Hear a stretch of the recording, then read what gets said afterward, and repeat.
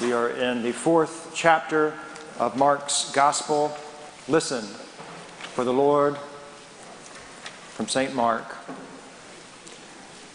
On that day when evening had come, he said to them, "Let us go across to the other side." And leaving the crowd behind, they took him with them in the boat, just as he was. Other boats were there with him. A great windstorm arose, and the waves beat into the boat, so that the boat was already being swamped. But Jesus was in the stern, asleep on the cushion. And they woke him up and said to him, "Teacher, do you not care that we are perishing?" Jesus woke up, rebuked the wind, and said to the sea, "Peace, be still." Then the wind ceased, and there was a dead calm. He said to them, "Why are you afraid? Have you still no faith?" And they were filled with great awe and said to one another, "Who is this that even the wind and the sea obey him?" This is the word of God for the people of God. Thanks be to God. You may be seated.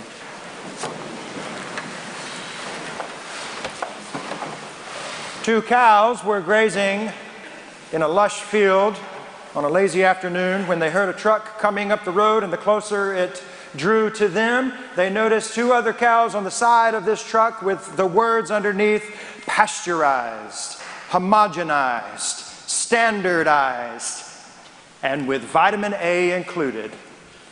So these two cows looked at one another and said, "I sure do feel inadequate. What about you?" Right? All those big fancy words. We compare ourselves, don't we? Our inadequacies to the adequacies of others. We do that with the disciples as if they are some sort of standard. They were after the resurrection. But before the resurrection, if you follow the disciples in Mark's Gospel, they're going to run you into a wall. If you want to find Jesus in Mark's Gospel, you have to find and follow the ones that have leprosy and demons, the ones who are outcast, the least likely, really. So trying to measure up to super disciples or to family or to ourselves or to our God can leave us feeling fearful and anxious and maybe disappointed. Rarely do we think we're even good enough to be in the boat with Jesus. But that is the jumping off point for today's lesson. The disciples, we should note, they were never really qualified to usher in the kingdom of God. Only a few of them really truly knew something about getting on the water and at night. They were a mixed bag, but they were obedient. Jesus the Christ is not looking for perfectly qualified people through whom he'll do his work. Jesus is looking for people who will say yes, muster up a little courage to get in the boat and to go to the unknown other side in the dark. I'm glad Jillian referenced our glorious sanctuary. It's one of my favorite things to do when I give tours, is to talk about how the ceiling is shaped like the hull of an upside-down boat. This past week, if you saw the photographs of our organ spread out, it looked like somebody had turned a boat upside down and dumped out its contents all over the sanctuary. But throughout our sanctuary are images of sailing. Just to my left, on the other side of this liturgical scaffolding, is a shield. It has on it a boat with a cross as the mast, and it has a word, oikumene. It means into all the inhabited earth. The pews, the very pews on which you are sitting, are not individual seats. You're sitting beside someone else. The theology of the pew is that we're rowing through this together. I'm carrying your weight. You're carrying my weight. And throughout the church, there's icons all over. Where you're sitting is called the nave, from which we get the term navy, another seafaring word. Well, we get to row together We get to pull in the same direction together toward Jesus and then back out into the world. That's part of what happens every time we come and sit underneath this hull. This ship-like voyage reminds us that we're in it with God and with each other. And unlike our story today, it's usually the pew passengers who fall asleep during the lesson, not Jesus. Some of you are getting an elbow right now. I get it, right? Did you know that even for dramatic effect, we tried to please around here, but we dialed up a tropical storm this week because we knew we'd be talking about traveling by boat. Thank you, Claudette. In this series from Mark's Gospel, we are in a master class, the master's class, where Jesus takes complicated situations, complicated images sometimes, and reminds us of what it means to be a part of God's kingdom. This lesson today is so simple, right? Faith over fear. After all, we only need faith the size of a mustard seed, and we can say to that mountain, move from there to there. Jesus said something about that too. And so I wonder if by getting out on the sea, onto this laboratory from Jesus' master class, if the disciples thought, let's just put it into practice and see how much faith we actually need to go out into the unknown and into the darkness. Some 2,000 years ago, around the Sea of Galilee, Jesus taught a lesson about faith over fear. After a long and hot day in ancient Israel, Jesus the Christ said, let's get in the boat. Let's go to the other side, to the unknown, in the dark. An odd request. Not so much if it were a fishing request. Jesus didn't say anything about fishing. You see, fishing was really good at night because the temperatures were cooler and the fish would come up. We know that from other places in the gospel as well. But it's a cryptic statement too, because in the Greco-Roman world there was this lingering thought that the great Leviathan, the beast, lived below the sea, and if provoked it would churn up the waters and cause all of the storms. And so beneath the great sea lied an unknown destructive force, to which Jesus said, hop right in, fellas, let's go sailing at night without a spotlight, no sonar, no GPS, none of the cute little orange vests. And you just have to think they surely broke out into what a friend we have in Jesus, right? I imagine, and I know from experience, that after a long, tiring day of ministry, after a long week of ministry, there's nothing quite as relaxing as being on the water, gentle waves lapping the side of a boat. It's just enough movement and enough sound to lull one to sleep. I think that's what happened to Jesus. But catastrophe was coming. If you've ever been caught in a thunderstorm on the lake or in the Gulf, then you know how life's memories and priorities, they collapse into that singular moment, and one feels helpless and hopeless. So in a small wooden boat at night on a mythical sea, the storm swells and Jesus sleeps. Like the disciples, we would find it quite preposterous that Jesus would, or that Jesus could, sleep through such an episode. Winds ravage the sail, so there's no control. There's loss of control. And the swells keep coming, so it's a rise and it's a fall, and we can't control the going up and the coming down, and it hurts every time it bangs. The boat is taking on so much water. There's just not enough pails to empty it all, and Jesus sleeps. The sleeping Messiah confounds those disciples.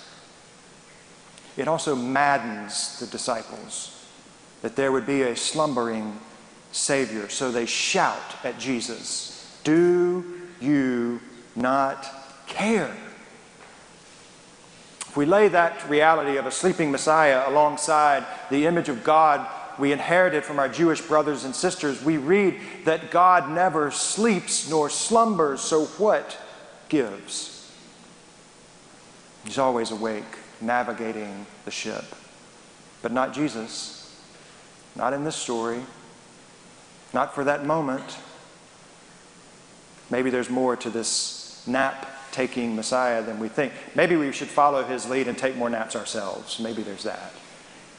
Fear and anxiety are the dual sleeves of a straitjacket which renders one bound and incapacitated. It's part of the human condition to ruminate on one's fears, as we did at Jillian's masterclass earlier with the children. We all do it. Fear of failing.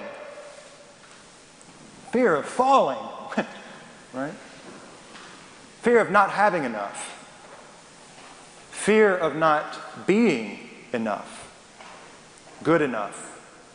Smart enough. Accepted enough. Prepared enough. We carry around those fears like loose change in our front pocket. We know it's there. We hear it jingling. We rarely spend it. The coins keep accumulating. We need to dump those fears out into our favorite coin pickle jar or coin drawer. But therapists tell us about the distinctions between fear and anxiety, and I wonder if Mark is doing the same. Because the disciples fear of being thrown overboard. They fear drowning. They fear not seeing their families again. They fear dying.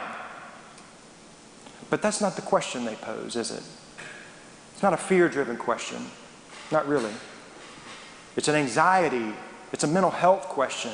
Do you not care?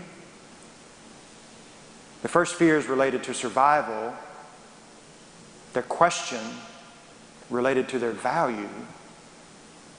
Jesus, are we not important enough for you to save us and do something?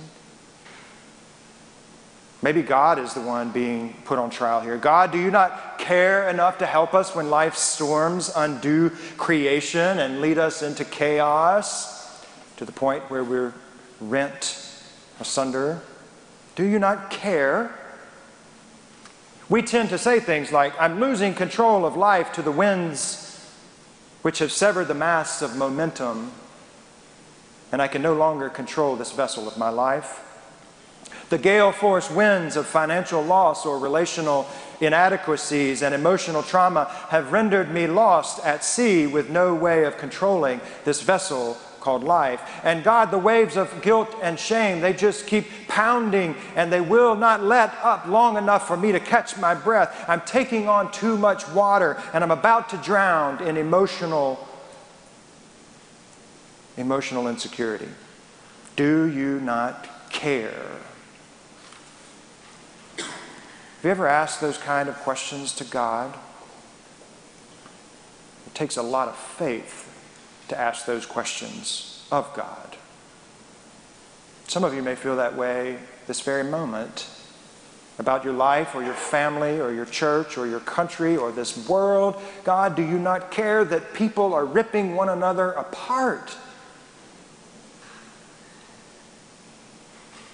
And amid that chaos, amid that noise, that fear, that anxiety, that calamity, that terror, that dismay, Mark tells us Jesus spoke. And all became dead calm. What is dead calm? What does dead calm sound like?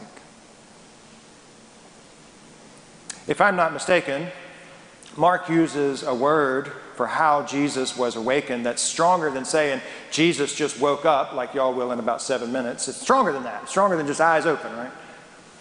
Jesus woke up as in he rose up. He stood up. He stood at the front of that boat. And based on the exclamation points that you read in your Bible, he shouted at those winds and waves, "Peace, be still." He rebuked them. Jesus shouted at the winds and the waves just like he did the demons who possessed people. Like the demons, the winds and the waves obeyed. Like the Hebrew people of old, crying out for deliverance, God heard their cry and intervened into the lives of drowning people. Somewhere between that chaos and that calm is our Messiah, who, like any great teacher, turns it around and asks questions. Why are you so afraid? Have you not faith? The final verse of this particular reading is fascinating to me because depending on which translation you have in front of you, you get a little different answer. They started out with fear and trembling of this storm, and some translations say when Jesus calmed the waters, rebuked it all, they were still fearful. The version I just read uses a little different word. The disciples were in awe. They marveled that Jesus could calm a storm. This type of fear is what we call the fear of the Lord. And the fear of the Lord is beginning of what? Wisdom, right? In other words, Jesus does care. He cares about your storm so much that he arises to stand on the bow of that boat and to rebuke the wind and the waves that are trying to overtake you. One of the challenges is we say we're followers of Jesus and we want to hear his voice and listen to his words, but we do not do stillness very well, even though Jesus commands, be still. I actually wonder which storms Jesus came to calm that night. Was it the storm that was brewing on the Sea of Galilee, or the storms of fear in his disciples? To whom was Jesus actually speaking? To the actual wind and waves, or to the wind and waves of fear and anxiety? What do you say? I've been in a handful of really nasty storms, that is outside, meaning it was my fault for being there in the first place. A few of those have happened on the water, and it's awful. It's so loud. The rain stings as if finishing nails are tacking to your skin. If you try to move the boat the slightest degree forward or backwards, the bilge pumps below, bless their hearts, they're working so hard, but there's just too much rain. And in those moments when I've been on the water and the storms have arisen, I've had Mark 4 in mind. I've said, Jesus, I know you've done it once. I know you can do it again. Do you not care? Make this storm go away. Do you think it happened instantly? No. It took some time. Eventually it went away. But friends, in the storms of life that I've endured, when the winds of waywardness howled and the waves of impiety crashed into one side and crashed into the other, when I have felt like I was drowning in hopelessness, I cried out to Jesus then too. Okay, I've seen you do this in Mark 4. Calm these storms. And in those emotional and relational storms, I have heard the voice of Jesus say, Jay, be still. And everything changed. What about you? To whom do you turn when your life is battered by storms? It's okay to hold God's feet to the fire, by the way, and say, you seem to be sleeping through this lazily, Lord. Hurry up. It takes a lot of chutzpah to pray that kind of prayer and to talk to God that way. It's an act of faith. I just wonder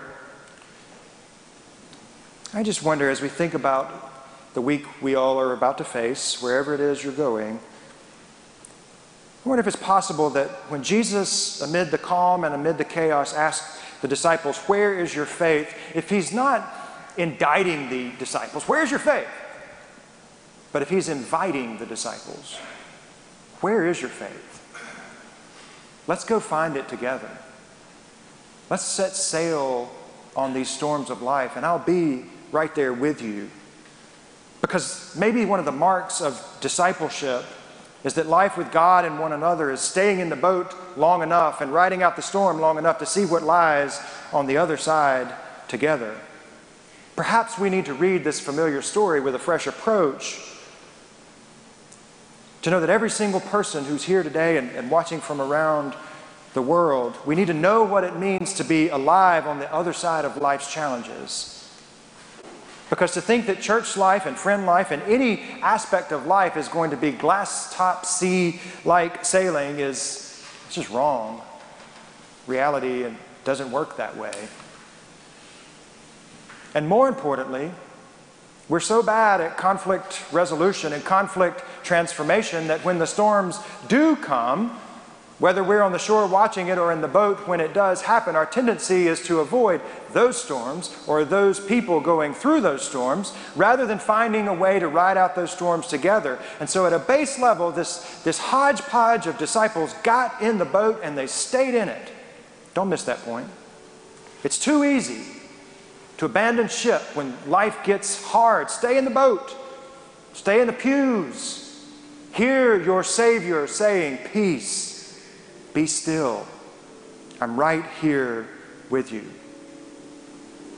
To that final point, I lead us every week in this exercise. Inhale faith, exhale fear. It is not a magic potion or a formula so that as soon as you leave here, life is going to be perfectly glowing and it's going to be just peachy. It doesn't work that way. But it is a starter to acknowledge that we need God and each other. That we need to stay in the boat and row with each other. What is your fear? Where is your faith? We're in this journey together, my brothers and sisters. We're walking the line, as the song says, we're walking the line between faith and fear. So don't be afraid. You're not alone.